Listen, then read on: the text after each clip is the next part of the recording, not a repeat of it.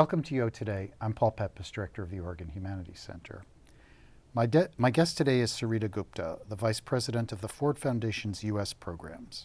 Known for her policy advocacy, organizing, and building partnerships across the workers' rights and care movements, she has previously served as the Executive Director of Jobs with Justice and as Co-Director of Caring Across Generations. Gupta currently occupies the Wayne Morse Chair of Law and Politics and is visiting U of O as part of the Wayne Morse Center for Law and Politics 2021 through 2023 theme, Making Work Work. Gupta has received several awards and accolades, including the National Women's Law Center Annual Leadership Award, the Francis Perkins Open Door Award, the Mount Holyoke College Alumni Achievement Award, and the Corporate Ethics International's Benny Award. She is the co-author with Erica Smiley of The Future We Need, Organizing for a Better Democracy in the 21st Century, published by Cornell University Press in April of 2022. Thanks, Sarita, so much for coming on the show. It's a pleasure to have you with us. It's wonderful to be here. Thanks so much for having me. So tell us first a little bit about your background. Well, as you were reading my intro, I'll just say for the last 20 plus years, I've been thinking a lot about this topic and this theme of making work work. I've been a workers' rights advocate, an organizer, a campaigner, and so a lot of my work has focused on expanding the rights of workers. And prior to that, what's probably important to know about me is I immigrated to this country as a child. My family settled in Rochester, New York, which is known as Kodak City. And frankly, my childhood really planted the early seeds of why I pursued this workers' rights career, because I grew up literally one town over from Kodak City, Kodak Park, and really saw the impacts of job loss as Kodak was downsizing. And really, it planted these early questions in my head of how could families who had worked for generations for a company all of a sudden lose their jobs and lose their financial stability. And really that is a question that's stayed with me, as well as this question of why workers don't have more of a voice in shaping what their workplaces and their communities and jobs can be like. And so that's really what's gotten me on this path of work. Fascinating. So you are the Vice President for the Ford Foundation's U.S. programs. What do you do in that role? What's your responsibility in that? Well, I oversee grant making across our U.S. programs. So let me just take a step back and say that the Ford Foundation is a global social justice philanthropy. Our focus is on addressing the challenges associated with inequality. So what are the barriers that, allow inequality to exist at the levels that we see in society? And so the U.S. programs is really our grant-making portfolio, and we have 6 programs under U.S. as a whole. So Future of Workers is one, which I'm happy to talk about in a moment. Our Gender, Racial, Ethnic Justice, which covers immigration, reproductive justice, and mass incarceration issues. We have a Civic Engagement and Government portfolio that is looking at democracy issues writ large and how we make sure people can civically participate in society and politics.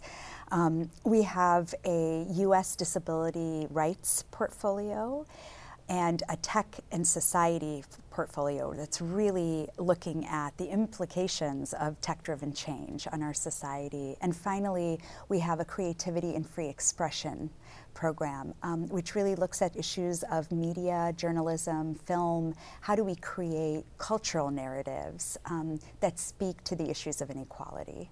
So you are, in your role as the chair, the Morse Chair, you are focused on making work work. So tell us first about, as you mentioned, the Ford Foundation's Future of Workers program. Yeah, so prior to serving as the Vice President, I was the director for 2 years of the Future of Workers program. And this program is really focused on how we can help modernize our labor and social protections in this country to really meet the realities of working families today, as well as ensuring that workers actually have a voice in not only shaping their workplace policies, but government policies, and to be seen and treated and valued as real stakeholders in our economy as a whole. So the program really aims to support workers' rights organizations, to help think about opportunities for policy change, the role of capital markets that shape labor markets and labor policies, and finally how we think about tech-driven change and its implications on work. So let's talk a little bit about, just in the past 2 years, the global economy has changed in dramatic ways. Right. Tell us about some of the most important changes and the impacts they've had on the way people work. Sure. There have been really important trends. So one is globalization. And the impact of globalization has been that the structure and the arrangement of work has dramatically shifted. So, in the past, when I was younger, and at Kodak is a great example of this, we had mega firms that really represented workers at all different skills and income levels, and provided benefits to that workforce, but employed a large workforce. So Kodak, or think General Motors. But today, more of what we're seeing is the fissuring of workplaces, which means we see a lot more outsourcing, subcontracting, franchising of work. In essence, companies are opting for a more nimble structure in which they provide permanent employment to engineers or managers or sort of office staff, but the rest of the workforce is more contingent. And so think Uber or Lyft, or there are many examples actually in our economy today. And that fundamental shift has had huge implications for workers, both in terms of the wages and working conditions and their ability to actually collectively bargain for their rights in their workplace, but also access to social benefits. A lot of people don't realize that independent contractors in this country don't have rights to unemployment insurance, for example. So what that has meant is we've seen a real rise in contingent and precarious labor, as well as a rise in independent contractors. So that's one trend. The second I would lift up is the trend of tech-driven change. So technology, a few years ago when I first started at the Future of Workers program, we actually changed our name. The original program was called Future of Work. Mm-hmm. And we recognized that too much of the debate about automation and the role of technology became centered on robots taking over. There would be no jobs of the future. And we recognized that we really needed to recenter workers in the conversation about the future of work. That these are decisions we can influence as a society, as people, as workers, and that we needed to own that and reshape the debate. And so I say that because tech-driven change has the possibility of job loss, but it also has the reality of creating new jobs. And the question before us is, will the new jobs be good quality jobs, or will they be poor quality jobs? Will they be permanent jobs, or will they be contingent jobs? So there's a lot that we can shape, as well as the role that workers can play in actually designing and governing over new technologies. So tech-driven change is another trend. The third I would lift up is climate change. With climate change, with so much shifting, and as we have more of a conversation of what it means to have a green economy, again, we're faced with sectors, industries that will be lost or will transition, and what the implications of that are for the creation of new jobs, again, good quality jobs, but how do you support a whole workforce to be able to transition into different types of jobs and sectors of the economy? And the final thing I'll say is demographic change, that I think this is a global phenomenon, phenomena, but as we have more young people entering the workforce and a larger aging population that is actually living much longer than we anticipated or systems anticipated, it's put lots of pressure on labor markets as well as social benefits, social safety net systems. So let's talk a little bit more about the agency of workers. Yeah. So in that time, when there were companies like GE and Kodak, the primary way that workers expressed their agency was through the union movement. Right. And in the past, 50, 100 years, as those industries have shrunk, the union movement has shrunk tremendously. So say something about because the union movement was so important in the early part of the 20th century, such an important, Correct. so it was, and it helped to build the American middle class. So what went wrong so that shrinkage has been happening in the past 50 years or so? Sure. There's so many dynamics that contributed to the decline in union membership.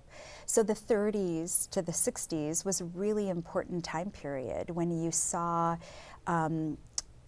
the creation of the National Labor Relations Act, which is the legal framework for how workers can join together collectively and bargain. It's important to remember, this is something I've been saying in classes while I've been on campus, that didn't just happen by accident. It really happened because workers went on strike and took actions and demanded changes and the ability to have agency and voice. So we have the creation of the National Labor Relations Act in the 30s alongside other New Deal policies like Social Security, unemployment insurance, and the Fair Labor Standard Act, which provides minimum wage and the 40-hour work week, which were all really important steps towards creating economic sustainability or financial sustainability for so many working families. And then, of course, the 60s comes around and public sector bargaining is put in place. And so we have federal employees and public sector employees, which mean then you have state, county, municipal employees who can now collectively bargain. So incredible amounts of unionization happen, and you're absolutely right. For so many workers, it was an absolute pathway into the middle class. And especially in the public sector, it was a really important pathway for mostly African American workers to enter into the middle class. But then you hit this backlash starting in the 70s and 80s. Actually Jobs with Justice as an organization that I used to be the director of, it was really started as a result of the PATCO strike, which was the air traffic controllers who went on strike in 1980, in the 80s, early 80s. And at that time, President Reagan actually said, no, actually you cannot go on strike, which by law they actually couldn't, but it had never been enforced. But he was the first president to actually say, you don't have the right to strike, we will replace you if we need to, which had a real chilling effect on worker organizing. So that, coupled with industry at that point coming together and forming both formal and informal structures to begin to shape policies and laws that could frankly dampen the ability for workers to organize. And that, in addition to that, we saw industry begin to build out and invest in really an anti-union industry. So the growth of a union busting sector, where today even whenever workers organize, management immediately calls an anti-union law firm. And that has had huge impacts on making it very difficult for workers to organize in today's context. It's a rigged game for workers. They no longer have an even playing field. Not that they ever totally had an even playing field, but many of the tools that they had are no longer in place. So for employers, when the NLRA was first passed, employers had to, the idea was they had to actually respect the law and bargain in good faith. Today, most employers, it's just cost of business for them to retaliate against workers, to break the law because the penalties are so low. So I actually just met with Starbucks workers from Buffalo who were telling me that the retaliation they're experiencing is immense. Everything from captive audience meetings to being fired and threatened for organizing, to even being offered promotion. So they're not in the bargaining unit. So there's a lot of different ways now in which the union process can be squished. And then even if the union is recognized, getting to a first contract is a huge and can be a very long process. So it's very difficult in today's context, and all of that has contributed to why we see the decline in union membership, coupled with globalization and really the outsourcing of so many jobs. And the other thing we see is that we're now in the second Gilded Age, right? That's so income inequality now is the largest it's been since the first Gilded Age. That's right. And this has become so extreme that there are now, and you just mentioned the Starbucks organizing, Amazon, in the university it's been happening, yes. in the medical profession it's been happening. So there's now a kind of new upsurge in union organizing. So talk a little bit about what's distinct about that and what's important about that. Yeah, the upsurge we're seeing is immense in that it's really, as you pointed out, happening across the economy. It's not just the low-wage sectors of the economy. Last October was termed Striketober because so many workers who had bargaining rights were going on strike, and it was very telling. You had everything from entertainment unions to manufacturing unions to low-wage sectors on strike, and it's really galvanized a new type of organizing in this moment. So in addition to all the ones you mentioned from Amazon and the victory that happened last month with the Amazon Labor Union, to Starbucks has 250 stores that have petitioned for a union election, and they've been winning in stores across the country since Buffalo. Here in Eugene, 6 stores are actually all organizing. To Google tech workers, or not too long ago, New York Times digital workers who won a union. A lot in media. So you really see an upsurge of this type of organizing happening. And it's really, media lately has been talking a lot about the Great Resignation. And often I talk about it as it's actually a great refusal. I think workers are saying, we refuse to put up with jobs where we don't get paid enough, we don't have health and safety standards in place, don't have access to benefits. For many, the lack of childcare supports has contributed to why they felt like they needed to change their jobs. Workers are not leaving the labor force, they are actually looking for other jobs. But then there's this growing population of workers who are saying, okay, I'm not going to leave my job, but I'm going to work to make it better. And that's the organizing that we're seeing today. And it is significant because it very much speaks to a very important cultural moment that we're in, which is that more and more workers today, and really the pandemic made this happen, are asking themselves, what is the purpose of work? What am I willing to risk? What do I believe I'm worth? Who are we valuing and who are we not valuing in our economy? And all of that questioning is also contributing to the energy around organizing right now. So that the power of organizing, that energy, the key is collective bargaining. Right. So why is collective bargaining so important? And why is it important, especially now? Yeah, collective bargaining is really important because at its best, what collective bargaining is the ability to join together with your coworkers and be able to negotiate an enforceable agreement on wages, working conditions, and much more, by the way, which we're starting to see happen. And be able to renegotiate every few years, revisit it and renegotiate every few years.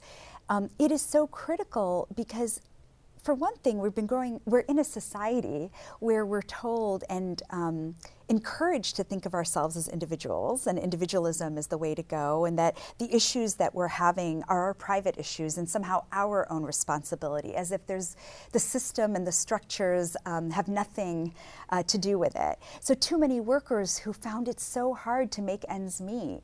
Even before the pandemic, there were over 64 million people in this country who were making less than $50,000 a year and were were struggling, living paycheck to paycheck, and somehow were believing it was their fault, versus understanding the many different laws and policies working against them, the many different challenges and barriers, the fact that this country does not have any kind of care support. We're the only advanced economy without paid family medical leave in the world.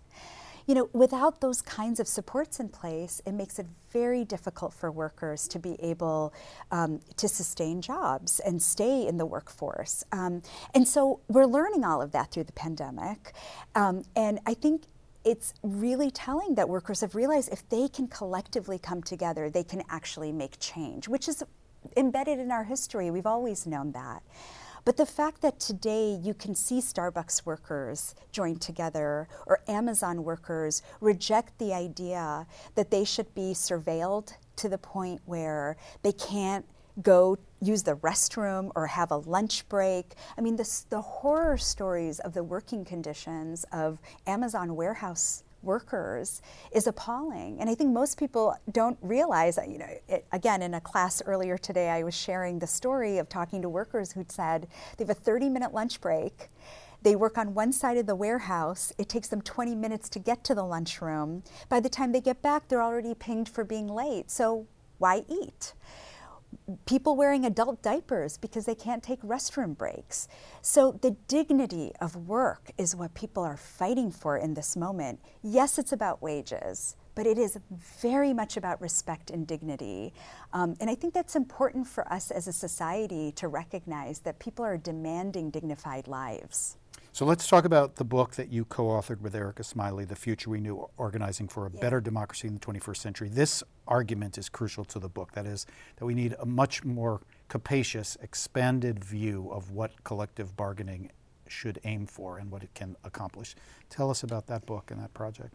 Yeah, that's right. So the book was really born out of years of organizing in the workers' rights field, and frankly, being in a position where I've had the opportunity, and my co-author has had the opportunity, to really help seed new innovations and new approaches to organizing. So we wanted to tell a coherent story of the evolution of organizing and worker power in this moment. And so what I would lift up is, as I shared the basic definition of collective bargaining, we really posit in the book that it's important to have a more expanded view, that in fact workers shouldn't be limited to the tools of collective bargaining only in their workplace, but be able to use those tools in every different way that they interact with the economy. Whether they're renters, whether they're people with student debt, whether they're people who have other forms of debt, but the ability to come together and negotiate with any entity that has power, decision-making power over their lives, that impacts their working lives, their well-being, their livelihoods overall, they should be able to do that. And so the book really talks about ways in which we see that happening now, whether it's through tenants unions forming across the country, and really addressing issues of evictions and rental costs, to the importance of really taking this belief in collective bargaining and the ability to join together in order to really build a more thoughtful or preserve or strengthen a more thoughtful democracy in our country. A lot of what we talk about in the book is how we've lost the daily habits of democracy. And one of the surefire ways that people have understood democracy is actually through unions and collective bargaining, that unions have historically been schools of democracy.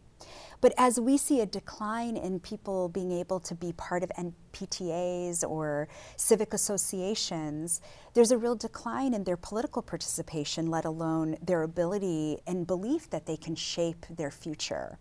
And so that is what we really try to lift up through the book, through the stories of workers who illuminate these points about the need to have an expanded view of democracy or bargaining, but also the new approaches. So as we were talking about the ways that work and work arrangements have shifted, we lift up case studies and examples of campaigns where workers are going to the ultimate profiteers. They're realizing you can't just negotiate with the franchise owner or the factory owner, that actually who profits from the products are the ones who are making the decisions, and that's really important. So we have multiple examples of that. To the community sort of driven bargaining like tenants unions that we talked about, to the importance of using bargaining, traditional bargaining, as a table from which you can actually expand the issues being talked about. So teachers unions around the country, not only talking about wages and conditions for teachers, but talking about the preservation of public education, talking about important issues impacting students and families that they serve, whether it's homelessness or immigration issues or others. So we really are seeing the birth of a new set of strategies and approaches in this moment to building working power. So you've just spoken very eloquently about this expansive view in terms of the issues that unions are thinking about, the issues that collective bargaining can impact, but it's also expansive in terms of the kinds of people that will benefit from these things. So your analysis is intersectional. That's right. So why is that important? Well, we have learned over the years that we have to center race and gender and other intersectional identities if we're actually going to make progress for workers. And there's a number of reasons for that. I mean, one is workers have intersectional identities. Unlike movements, and I always say in philanthropy, we like silo the issues, right? There's workers' rights over here, there's immigration rights here, racial justice over here, but the lived experiences of people are not siloed. So if we're going to come up with the comprehensive solutions that people need to be able to thrive in society, we actually need to adopt and understand their identities, but also it's about power, that actually we fundamentally can expand power by doing that. So just a really good example of this is we talk often about garment workers in Asia. This is one of the case studies in the book. Garment workers in Asia have been organizing for a long time. They have unions, many of them have unions. A lot of the unions are led by men, even though a majority of the workforce are women. Many of the women started creating what were known as safe circles because they were experiencing gender-based violence and harassment in the workplace.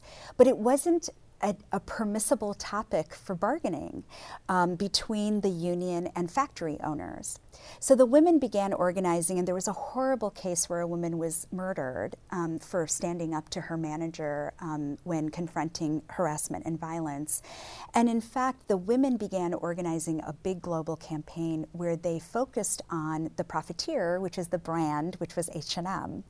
So they got H&M to the table to bargain with them and to say, let's eliminate gender-based violence and harassment in your factories.